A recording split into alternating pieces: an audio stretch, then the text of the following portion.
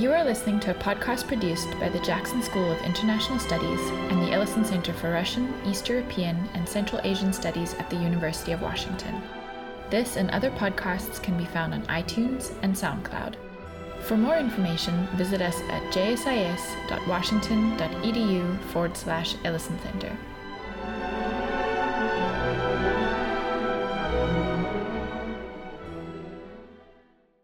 Before we begin, I'll just tell you the meeting today is sponsored by the Department of Scandinavian Studies and the Ellison Center for Russian, East European, and Central Eurasian Studies here. A couple of lectures coming up in both of them that might be interesting. And on December 2nd, this is after Thanksgiving, there will be a talk, Designing Tito's Capital, Urban Planners, Modernism, and Socialism. I think it'll be right here in this room at the same time. And then this week, Friday, in the Scandinavian department, in Savory 409, the Scandinavian department is hosting two events by a speaker on ethnic minorities in Scandinavia, Farnaz Arbabi and Athena Farkazad, on migration, racism, and revolution in recent Swedish literature and theater. So you can, November 30th, Friday evening, and then Tuesday, December 1st, will be lectures here on campus. I can give you more information about those. So we have two speakers that we were very lucky to have on campus this quarter. What might be continuing next quarter, right? I hope so, yes. Yes, yeah, we'll be continuing for the rest of the year. But we wanted to bring them both together for two reasons. One is that we get two scholars for one visit. The other one is that their topics are similar in some ways. They're both studying ethnic groups. Toomet is studying ethnic groups in Estonia, and Intamiri is studying Latvians as an ethnic group outside of Latvia. They have overlaps, there's similarities in their methods, and then there's great differences in their methods, and we'll be hearing both of them speaking about their work. So we are going to be switching the order around today. Our first speaker will be Toomet.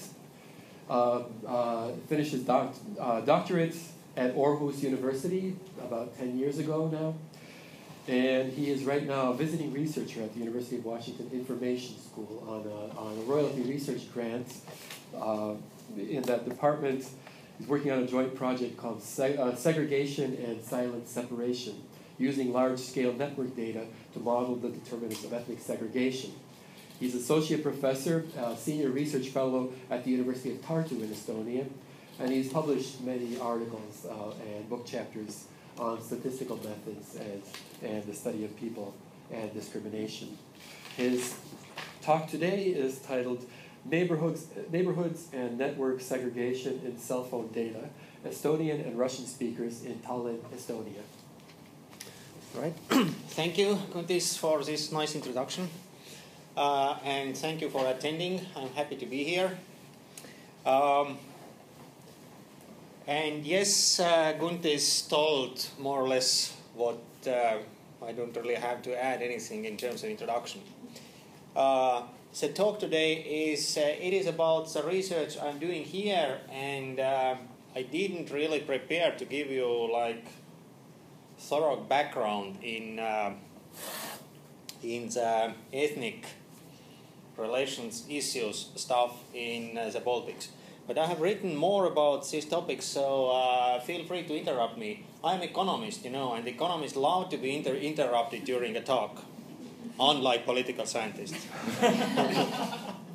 So feel free every time.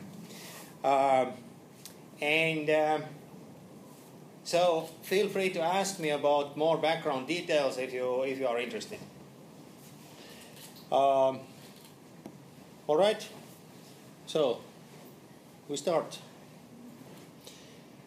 The story, neighborhood and network segregation, is something I have been interested for a long time, and about 4 years ago, or no, even less than 4 years, a couple of years ago, it appeared that we have access to certain cell phone data, which makes it feasible to study in a way that what I'm interested in.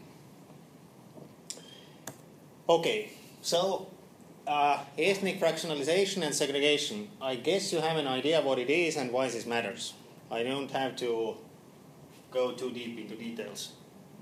It is one of the most resilient pattern in multi-ethnic, multiracial societies. And it's generally it's considered bad, but doesn't really matter in this context. There are two big brands of segregation literature. One is concerning geographic segregation, usually looking at what is broadly called neighborhoods. And like the main result from these studies is a black and white and gray map of city, where black areas means that here live minorities or majority or whatever, and you see that different groups live in different parts of the city. Another branch is social network segregation studies.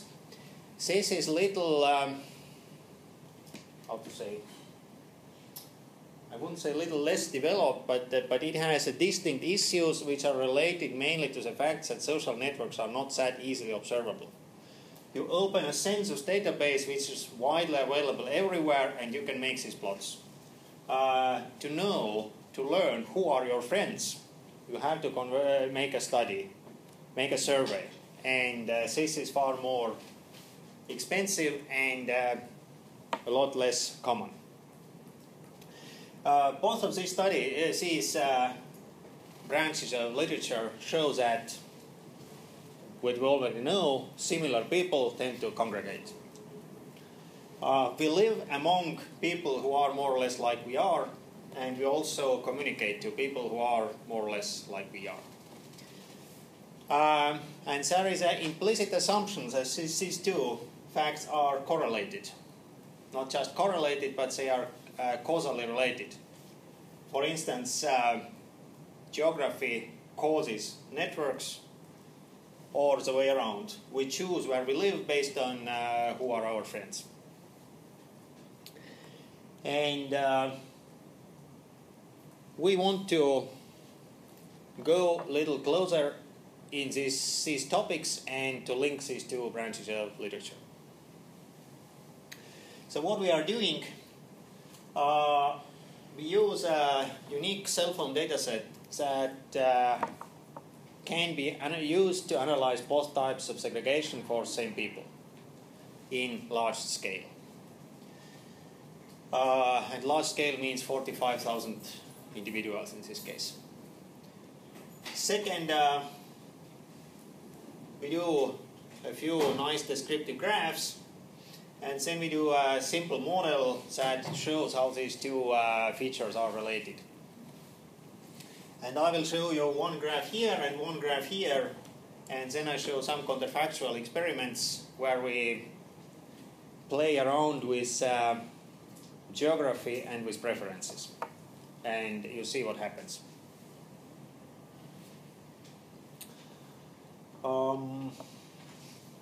The counterfactual experiments is first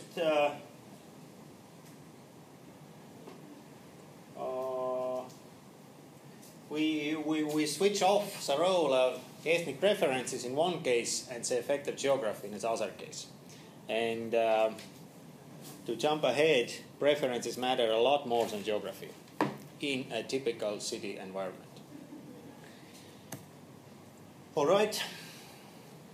So this was the motivation. Background, I talk a little bit about Baltics and Estonia, and feel free to ask more.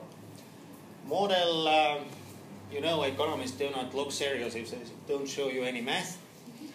And I try to stay with graphical presentation here about model and about counterfactual results.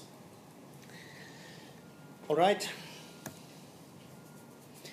So Estonia, you know about where it is and what it is and stuff like that, I suppose. Anyone who doesn't know? No? Okay, good. Then I skip this map here. This is a country, how it looks like, and the distance from here to here is around 300 kilometers, maybe like 200 miles one way. So it is like, I don't know, smaller than Washington State. And population is 1.3 million, so it's not too impressive. But still it is, well, it features number of interesting institutions that can be analyzed, and hopefully we can get some novel, interesting information out of it. And this map, it's supposed to be pink and blue with various shades, depicts by regions what is the percentage of Russian-speaking population.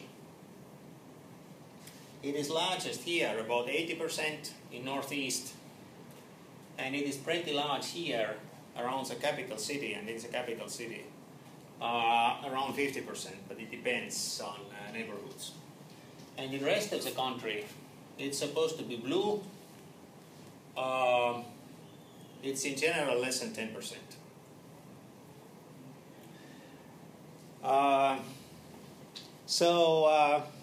You see that ethnic composition is kind of unequal, and we have a lot of variation in the data. In some places there are virtually no Russian speakers, and in some places there are a large share of Russian speakers.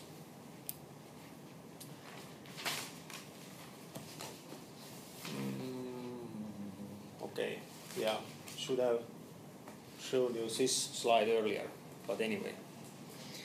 So let's say this was first, this is second, and the map I showed just you should be third. A little bit of history. The country was pretty much ethnically homogeneous before the Second World War. And in 1940, Stalin invaded the Baltic countries and put under a pretty harsh Stalinist regime. And it remained part of the Soviet Union until around 1990.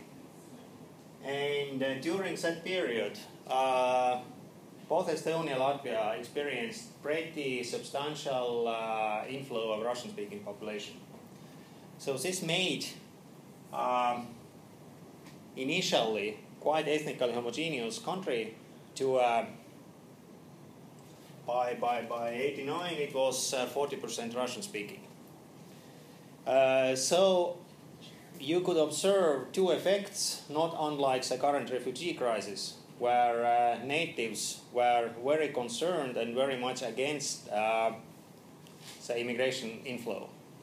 But unlike currently in the Western world, they were unable to protest because of the authoritarian Soviet regime. This created some sort of animosity that exists up to this day between Estonian speakers and Russian speakers. 1991, the Soviet Union ceased to exist, and the country became independent and pretty quickly established Estonian as a sole official language. And also it passed language rules for citizenship. And because of the existing animosity, Stalin was a bad guy and no one liked him around there in the Baltics, and the big inflow of Russian speakers created unwillingness in the local population to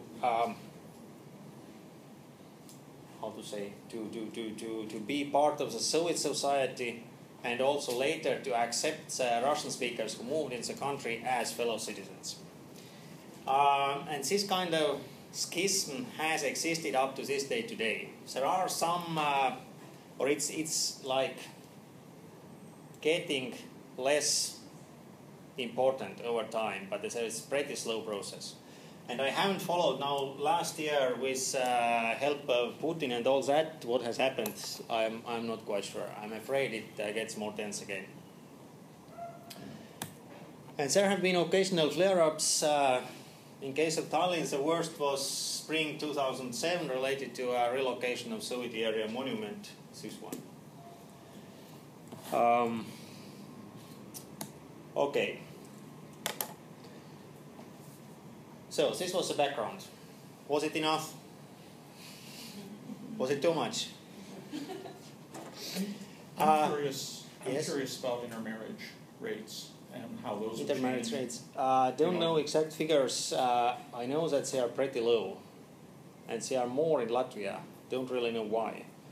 I guess some sort of language issues are. Latvia, for instance, Russian is widely spoken in Latvia as a business language, and in Estonia it's like a niche language in terms of non-Russian speakers. And I think this is related to the fact that the intermarriage rates are pretty low in Estonia.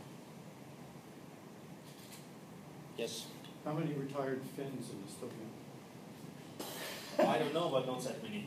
Not that many? In terms of, if you look at the macro level population composition, it doesn't really matter. There are Finns, there are retired Finns, but it's not any major population percentage. And also it doesn't really,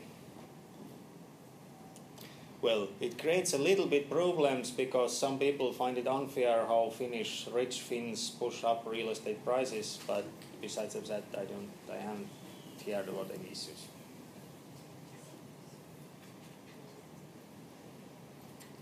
All right. So, data. We use a Cellphone log dataset. Basically, what we have is for around 50,000 cell phones, information: where did you call, and whom did you call, and when did you call. Obviously, it is anonymized, so we have just some sort of ID. We don't know the actual numbers. And but we know that, for instance, ID number 123 talk to ID number 321 at a certain point of time. On top of that, we know a little bit about these IDs. In particular, we know which is their preferred language. And that's a particular institution, not that common elsewhere. Because the Russian-speaking population is pretty large, businesses are interested in collecting information about language the customers want to communicate with. You know, the cell phone operators send everywhere, and you as well probably, all kind of crap once a month or more often. Bills and advertisements and I don't know what. And they want to know which language you prefer to receive this stack of papers. And this is information what we are using for inferring ethnic background. Okay. Yes, and based on where do you make your calls, we can deduce where do you live and where do you work and stuff like that. Okay, and now first test what we do here is that we look if neighborhood segregation and network segregation are linked. And yes, they are. So, this is these are something we can call these neighborhoods. It's a little bit different depending on which places we are looking at, but let's call these neighborhoods. Or I call them city tracts actually. And here is for each neighborhood, say this one, the percentage of language speakers. And red means Russian. So in this neighborhood we have about 30% Russian speakers. And here we have network percentage of Russian speakers in that network. So for this particular neighborhood we find that around 30% Russian speakers living there, and in their network we have about 50% Russian speakers. You understand? And what we these circles are same figures for Estonians. So what we see here is that neighborhoods, as more Russian speakers we have, are clearly related to more Russian speakers in your network. Yes? Is this like classified by Russian speakers, somebody who writes in Russian and receives messages? We don't know which language they receive messages. Okay. We know that Telecom has recorded that their preferred language is Russian. I see. Okay. Okay. So you don't see the actual messages themselves, but No, information no, from no. the provider. Yeah. Okay. Yes. Did you draw any conclusions from the lack of scatteredness in the Estonian population? Not really. The problem is that everything is so close to one that the scatteredness is. It is more like technical issue. If you blow it up, then you can get the scatter there. But currently, it's more like because they are so close to one, you can't really see what is how much scatter you have there, how much variance. All right. About how many phone calls, just roughly? Is it millions of calls? Or is it... Yes, it's millions. I don't remember phone calls. We have looked at contacts, and there are a few 100,000 contacts we observe, but one contact may include several phone calls. Contact being a person, not an instance of a communication. A contact is in this context, a network degree or network tier. It is a person you have been in communicated. Person you have been in communication with. All right. So yes, the relationship is clear, but it is not one-to-one. One-to-one would be something like that. Okay.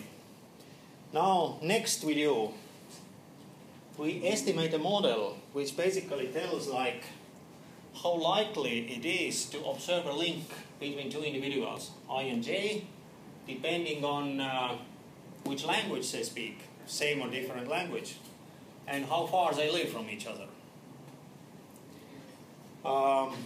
And obviously you can guess what happens. We observe something like that. Here we have distance in kilometers, actually logarithmic scale. And here is probability to observe a link in our data. And different lines correspond to different ethnic groups or different types of contacts. Red is Russian-Russian contacts, blue is Estonian-Estonian contacts, and black is interethnic, Russian-Estonian, Estonian-Russian. What you see here? First you see that blue and red are definitely above the black. So this means that hey. I'm sorry. So this means that inside of ethnic group, it is more likely to observe a communication than between two ethnic groups. And now if you look at the numbers, then you find that it is about 4 times more likely. Next, you see that the likelihood is just monotonously falling in distance. And you can do some comparisons, like for instance here. Let's fix probability and see which distance it corresponds to. And in case of interethnic distance, it corresponds to 20 kilometers. And in case of inside the ethnic group, between 100 and 200 kilometers. So you can say that the other group is like 5 to 10 times further away. This kind of putting a figure on the, or comparing ethnic distance and geographic distance, I haven't seen this kind of stuff earlier in the literature. What I refer to ethnic distance is like distance between two different ethnic groups. And geographic distance obviously is just geographic distance. Did you break that down by gender and age? No. It's just currently as it is.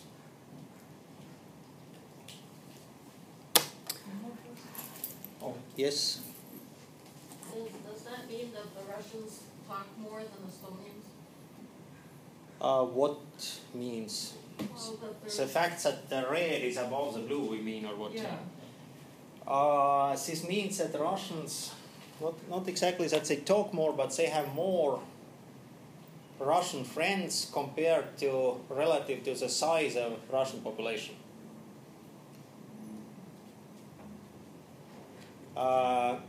Say if both of the groups were the same size, say 100, you would observe Estonians in average have, say, 5 Estonian friends, Russians in average have, say, 6 or 7 Russian friends.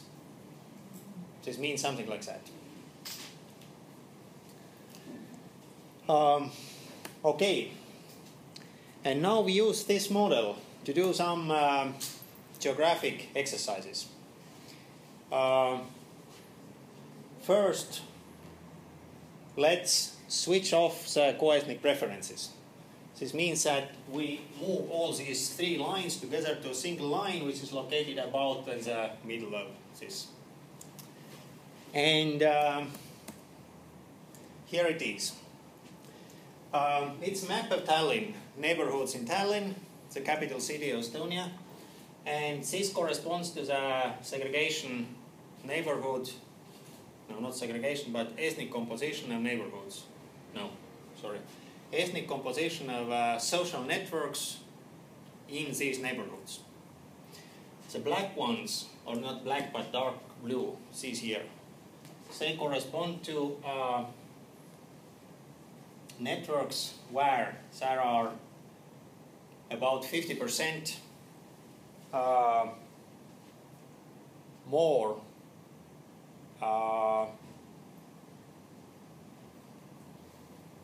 Russian ties than you would expect based on random matching. And in this case, this is very close to having like basically random. This, I suspect this is a neighborhood where there were very few inhabitants. Okay, this is what we actually observe. These neighborhoods are pretty segregated in terms of social networks, and this is little segregated. Now we take these 3 lines you saw here, put them together to one. It means we switch off preferences, only leave geography.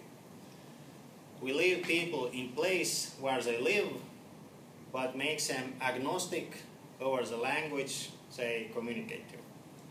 And this is what happens. Basically, everywhere we observe very low levels of segregation, except here, because here are mainly Russian speakers are living, and because you are more likely to talk to people close to you, you still observe a little bit effect here. But definitely, we see that it is a lot less than what we observe actually. And now we do a similar exercise, just instead of switching off the ethnic preferences, we switch off geography. So instead of the 3 curves, like they were here earlier, we put 3 lines, straight lines. They don't depend on geography, they only depend on ethnic preferences. And this is what happens. Again, this graph here corresponds to the ground truth, and this is simulated counterfactual. First, you see that if we switch off geography, then there is no geography. Then everything is of the same color. And second, what you see is that the segregation level is far higher than in the previous simulation. This is the previous simulation, and this is the current simulation. So this means that also distance and ethnic preferences matter. In terms of a city, which is simply too small for distance to bite, preferences dominate. Yes, I have spent 25 minutes now, so I will conclude. We have a rich data set, and we have some unique features, namely we observe both place of residence, social network, and ethnic background. And this allows us to analyze all these effects simultaneously and establish some sort of relationship between networks and geography. And we find that networks and geography are related.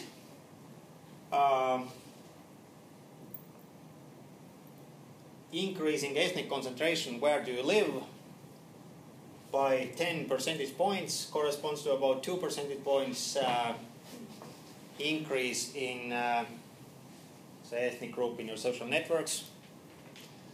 We also find that different ethnic group is as if 5 to 10 times further away than your own group. And finally, we find that the distance effect doesn't really matter in terms of if you look at a single city. Yes, thank you.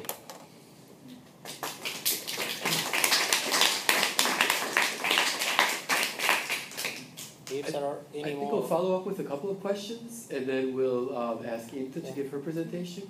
And then we'll have a broader discussion too, but a couple of questions right now. Yes. So the speakers who spoke in both Russian or text messaged both in Russian and in Estonian. Yes. Those speakers they were filed as not having a preference. It's not based on the messages. It is Okay. based on if you sign a contract. In practice, what happens is that you go to the telecom service or you call them, and you want to sign a contract or you want to do something, change with your whatever plan or something. Say record which language you are using. Unless you tell explicitly them that I want to use this language. There are 3 options: Estonian, Russian, English. There were a few hundred English speakers, but we excluded these from the data.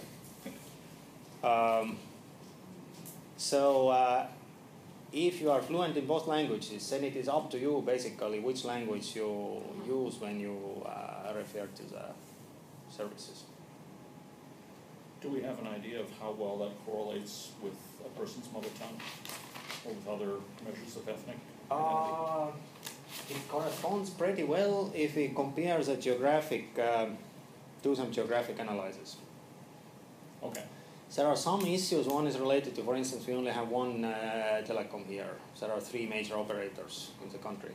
And we only have data for one, and so one has certain biases. It's, for instance, overrepresented in rural areas and stuff like that. But in general, it corresponds pretty well. Okay. Anything else? This is really interesting data for like sociolinguistics.